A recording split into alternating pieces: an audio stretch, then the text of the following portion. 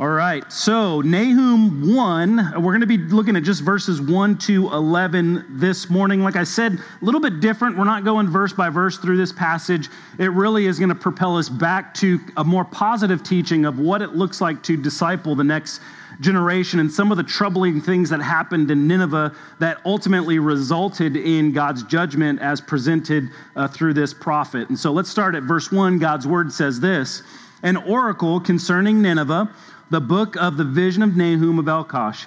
The Lord is a jealous and avenging God. The Lord is avenging and wrathful. The Lord takes vengeance on his adversaries and keeps wrath for his enemies. The Lord is slow to anger and great in power, and the Lord will by no means clear the guilty. His way is in whirlwind and storm, and the clouds are the dust of his feet. He rebukes the sea and makes it dry. He dries up all the rivers. Bashan and Carmel wither. The bloom of Lebanon withers. The mountains quake before him. The hills melt. The earth heaves before him, the world and all who dwell in it. Who can stand before his indignation? Who can endure the heat of his anger? His wrath is poured out like fire, and the rocks are broken into pieces by him. The Lord is good, a stronghold in the day of trouble. He knows those who take refuge in him. But with an overflowing flood, he will make a complete end of the adversaries and will pursue his enemies into darkness. What do you plot against the Lord? He will make a complete end. Trouble will not rise up a second time. For they," now this is describing the Ninevites, "for they are like entangled thorns, like drunkards as they drink. They are consumed with stubble fully dried.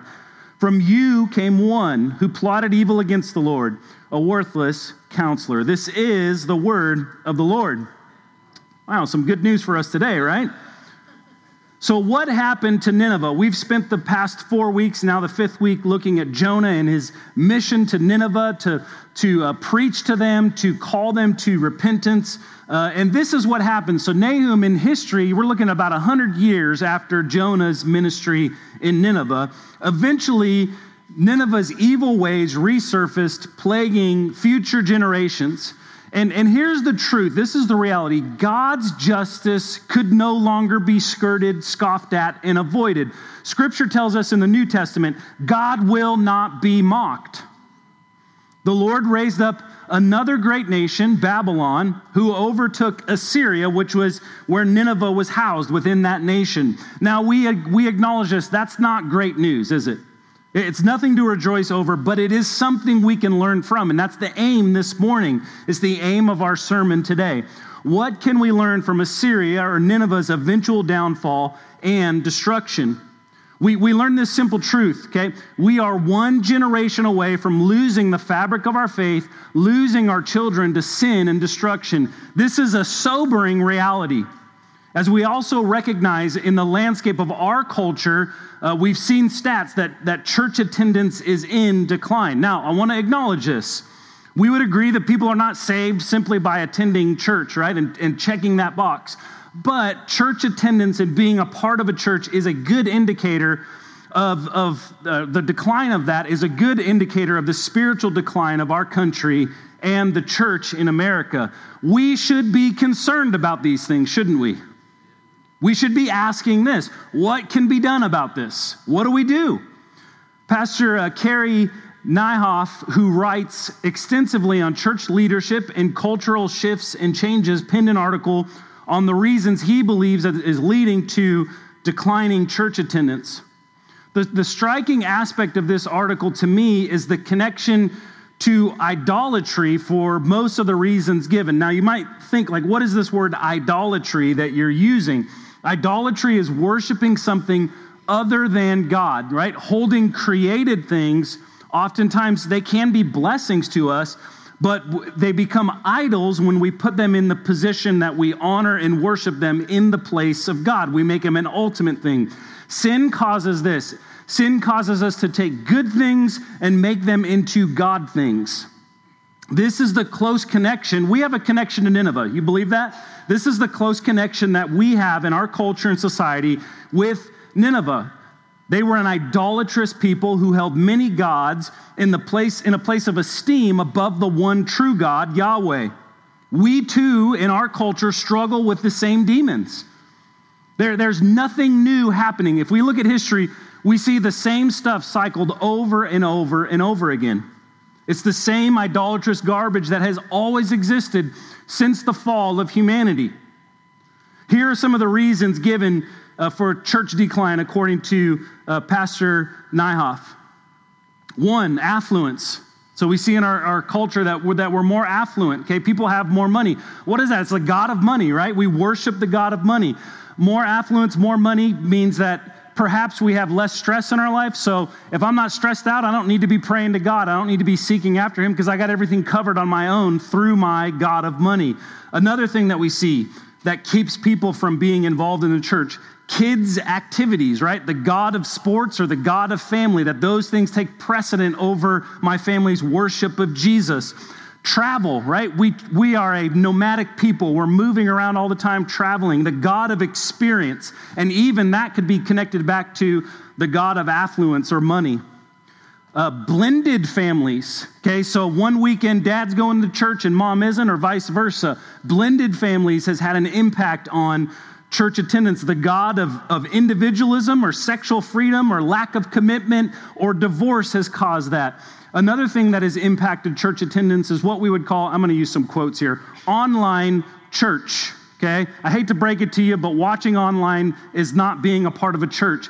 God has called his people to gather together physically to worship Jesus. It's a means of grace that he's given us. There is something spiritual that happens. The Holy Spirit moves when the people of God gather together, and that can't be replicated while you're watching a screen online. Another reason is the cultural disappearance of guilt, right? We are becoming a less and less spiritually aware culture. Another one, self-directed spirituality. So the god of self-help. I don't need community. I don't need the church. I can handle it on my own. On the church's end, churches focusing and valuing numbers over engagement, connection of people. So we're just counting people in seats, but we're not worried about actually connecting and doing this, shepherding the people that the Lord has brought to us. Number 9, a failure to see a benefit. Okay, we call this consumerism. Folks coming to church because of what benefits them, okay? The church down the road has better coffee, or that church up the road has better kids program. You guys tracking with me? We call that consumerism. And then lastly, a cultural shift in America. So America is changing rapidly. We have to acknowledge these things, that these are going on. And then we ask the question, how do we address this? Here's the answer: discipleship. Discipleship, which is also what was lacking in Nineveh. This is our connection here and our main idea. Discipleship is the responsibility of each generation. Discipleship is the responsibility of each generation. I want to define discipleship for you. I don't want to just assume that everybody knows what that means. Discipleship is this: it's the process of one person investing into another with the goal of training and teaching that person to be a fully committed follower of Jesus who loves God by loving others. That's what discipleship means. We each and every one of us who identify as Christians, who have placed our faith, trust, confidence in Jesus, have been filled with his Spirit, we each have the calling and burden of training up one another in this way. All of us are called to that task. Did you know that? Not just some, everybody. An amazing guiding passage for this call is actually found in the Old Testament book of Deuteronomy. I love Deuteronomy 6, 4-9. Actually, the first passage of Scripture I ever preached about 12 years ago was Deuteronomy chapter 6. So I'm circling back around again. And it says this, such a beautiful passage. Hear, O Israel, the Lord our God, the Lord is one. You shall love the Lord your God with all your heart and with all your soul and with all your might. And these words that I command you today shall be on your heart. You shall teach them diligently, right? With care to your children, and shall talk of them when you sit in your house, and when you walk by the way, and when you lie down, and when you rise. You shall bind them as a sign on your hand, and they shall be as frontlets between your eyes. You shall write them on the doorpost of your house and on your gates. One of the great shepherd leaders found in the Bible is a man named Moses. Moses wrote the first 5 books of the Bible under the inspiration of God's Holy Spirit. Deuteronomy now is the culmination of reflection and firsthand witness of God's power and mercy. It's also a unique insight into the experience on Moses' end, and Israel to a certain extent, of God's discipline or his judgment. Moses, in fact, was withheld the opportunity to physically experience the promised land because of a sinful mishap in his own leadership. Moses draws on both his personal experience of grace and discipline, and the experience of God's grace on his own rebellious people, Israel, to grant the generations coming lasting guidance in the book of Deuteronomy. That's what we have in that scripture. Picture this guidance from Moses. Moses is kind of entering the final stages of life. It's his farewell address or his farewell sermon to his people. One last attempt to stir up his people to love and affection for God. And this passage is going to guide us this morning as we learn from the downfall of Nineveh that we've been working through in the book of Jonah, and then now as we jump to see the Lord's judgment coming from the prophecy of Nahum. And we should seek to grow in light of their disobedience, right? We don't want to repeat the mistakes that they made in Nineveh, do we? And so what are we going to look at first? We're going to look at Jonah's focus. Jonah's focus. As we've learned over the past 4 weeks, Jonah was called to Nineveh, a great enemy of Israel, to speak the words that the Lord gave to him. In our English translation, it is a short message of judgment that he brings to Nineveh. Jonah proclaimed, "Yet 40 days and Nineveh shall be overthrown." As a result of this message, all of Nineveh repented. They called upon God's mercy, and the Lord relented from his immediate judgment of the great city. And then Jonah, as we learned last week, he responded in this way in Jonah chapter 4, verse 5. Jonah went out of the city and he sat on the east of the city and made a booth for himself there. He sat under it in the shade till he should see what would become of the city. Do you guys remember what his posture was like towards Nineveh, though? He was mad, right? He said, "I'm so angry I could" what? Die. That's pretty mad, isn't it? He was angry that God had relented from his judgment towards the enemies of Israel. We learned that Jonah's attitude and heart were not geared toward helping the Ninevites grow in their newfound repentance. He had no intention of helping them continue to walk in the ways of the Lord. His focus was on the anger he felt that God would allow a people that harmed and oppressed the Israelites to continue to flourish, thrive, and be the recipients of grace and mercy. My head went here. What if, right? What if, though? What if Jonah didn't just go on a hill and sat there pointing the finger at Nineveh and saying, "God, I'm waiting for you to judge these people"? What if Jonah had a little skin in the game and actually invested in the growth of the Ninevites? He was more concerned with his personal feelings and questioning God's justice than seeing the conversion of, Scripture says, over 120,000 people seeing that through. What if Jonah didn't just plop down on the hillside in anger, but instead continued doing this, sharing, declaring, and showing the Ninevites what it means to be a follower of the one true God?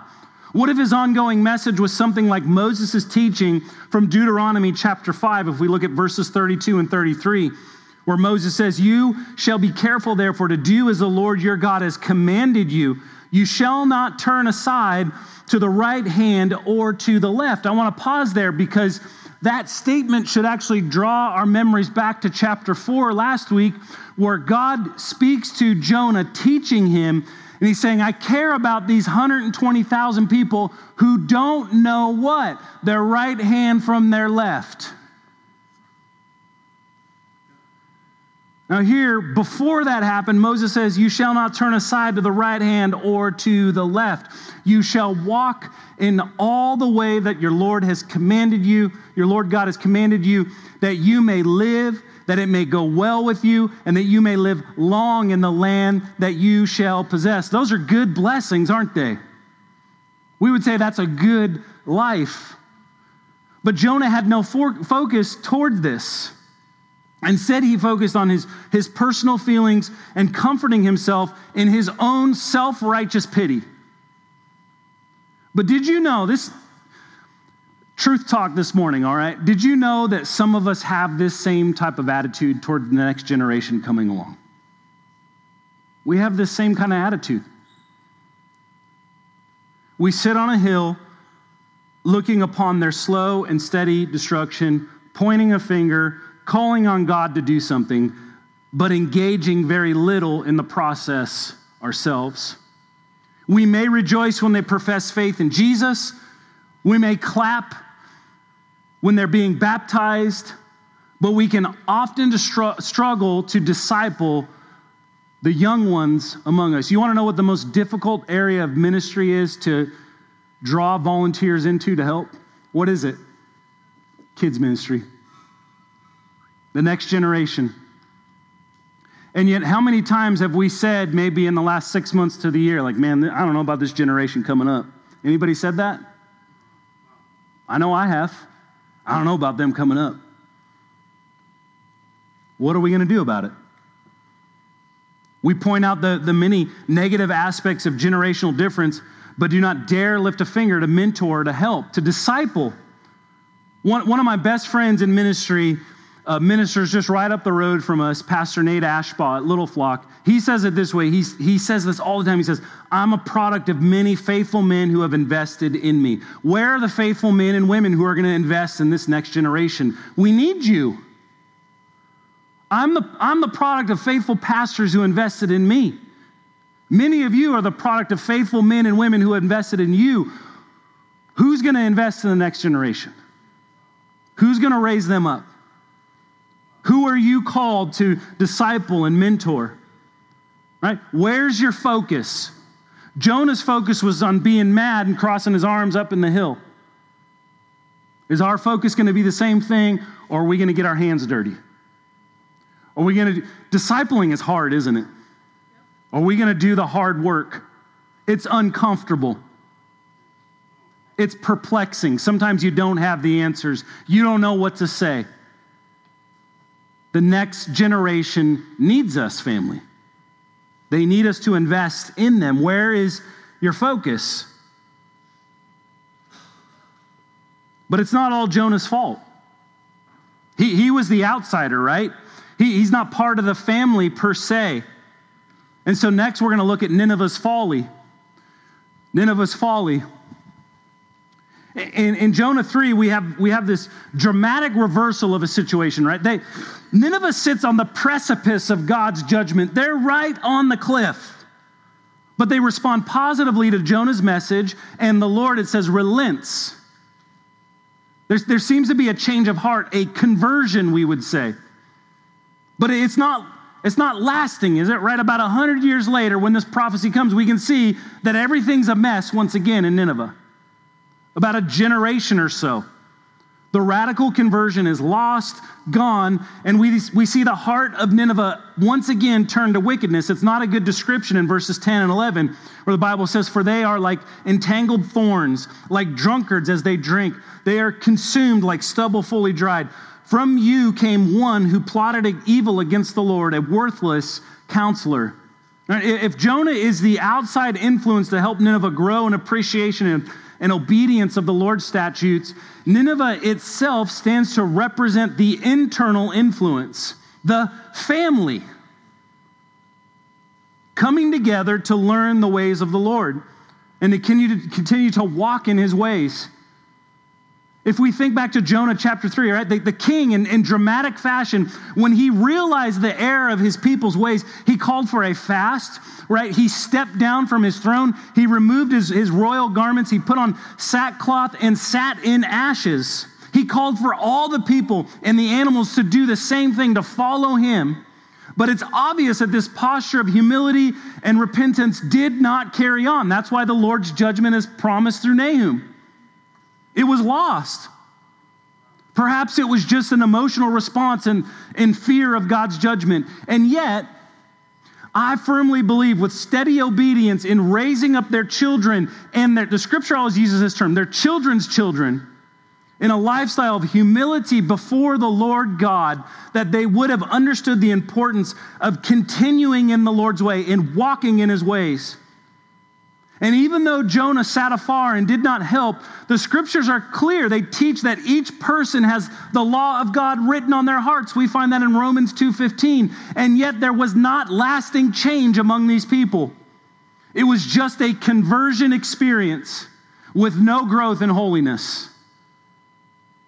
But if they would have followed God's blueprint, his plan, which is given in Deuteronomy 6, perhaps the ways of the Lord would have transformed their evil and violent tendencies, and they would have been a beacon of light toward God. I mean, we have those marvelous stories of men and women who have been radically transformed by the power of the gospel and the pouring out of God's Spirit, that they were doing nothing but making their life and everybody else's life a mess, and then they're radically transformed by God. And they're a beacon of light for the gospel.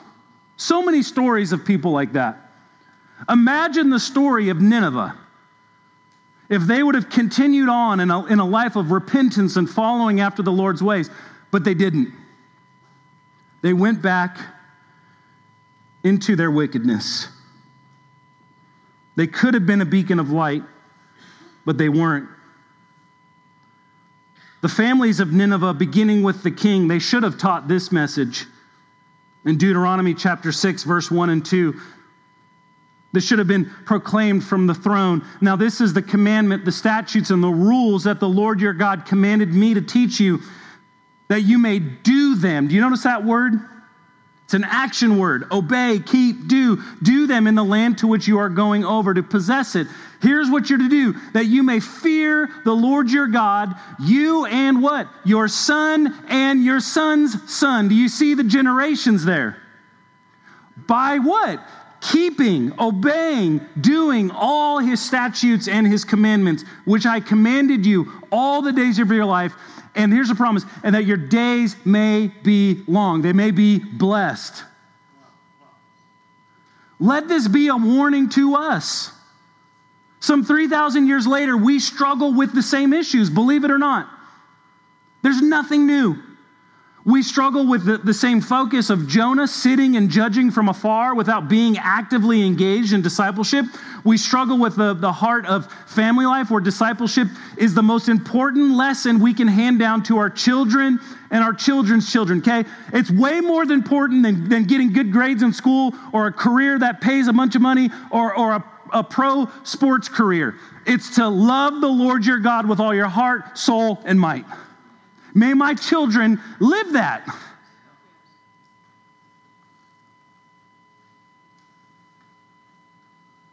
The amazing thing is that God gives us the exact guidance for the situation that we have. Here's what I'm saying. His word is still relevant even in our time. This passage written thousands of years ago still is meaningful to us. God's word is timeless. That's our third point. We see God's generational blueprint, right? What do we do? Some of you may be saying, what do we do? What's the plan? The title of this sermon is One Generation Away. We must heed the warning of Nahum. Let us not sink further and further into godless ways, but obey the teachings of Scripture and Scripture's blueprint for discipleship, for training up and growing the next generation.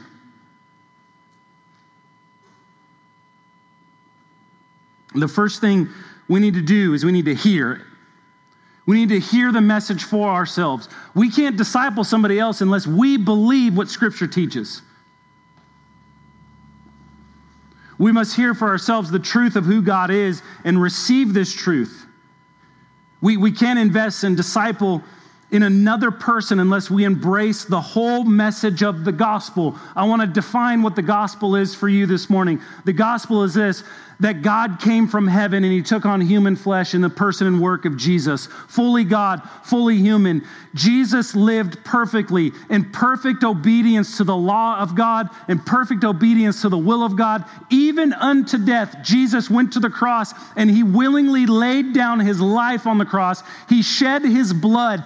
His blood is an atoning blood, okay? It covers our sin. Through faith in his justifying work on the cross, we are saved. Jesus died on the cross. Bodily, he went into the grave. The stone was rolled in front of the grave. And on the third day, Jesus rose from the grave in victory over sin and death.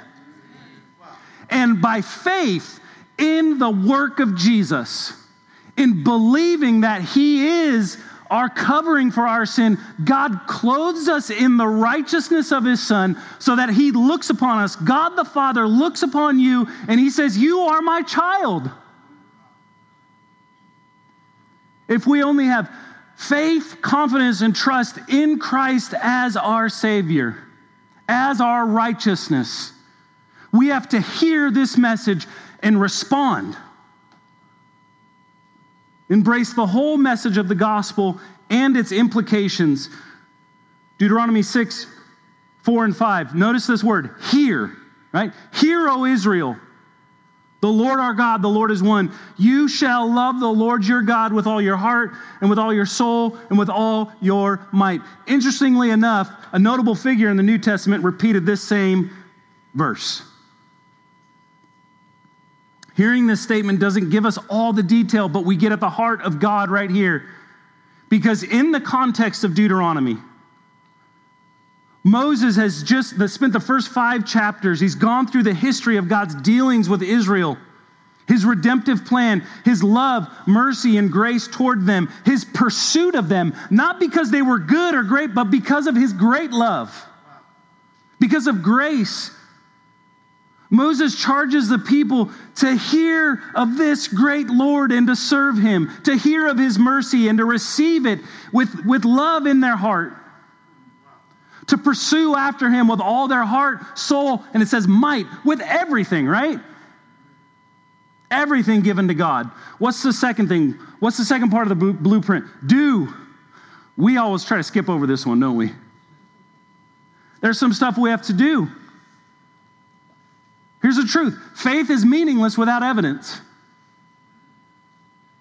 I affirm the old Reformation era statements that we are saved by, hear this truth, we're saved by grace alone, through faith alone, in Jesus Christ alone, as revealed in the scriptures alone, for the glory of God alone. Amen?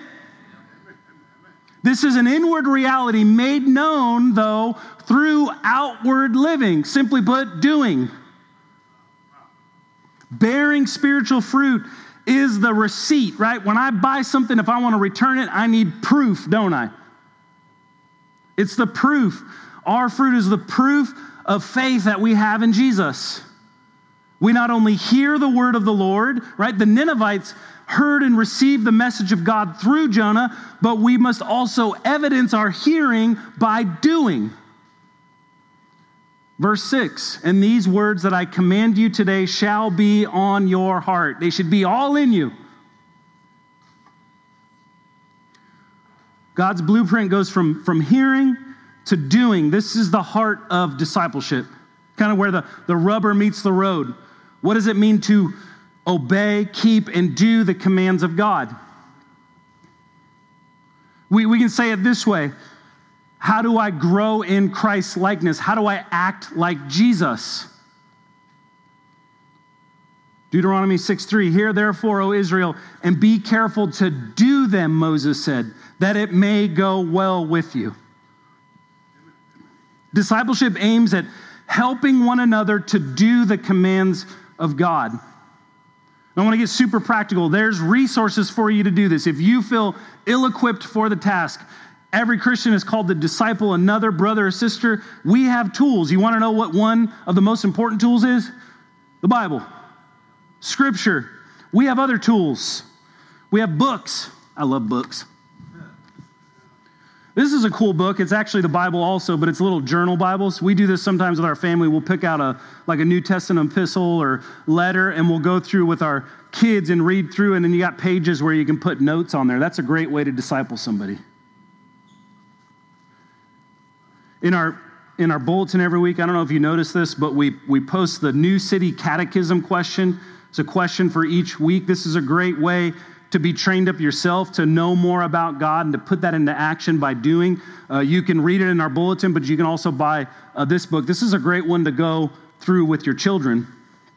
And then lastly, there's this awesome resource from Francis Chan called Multiply. We've handed these out for free before if you would just agree to disciple somebody. It's a great kind of introduction to discipleship and helping walk through that process. Books are great for if you don't know what to do to help you walk step by step through that process of discipling someone. Did you know that everybody in this room that's a Christian is called to do that? Nobody gets an exemption from making a disciple.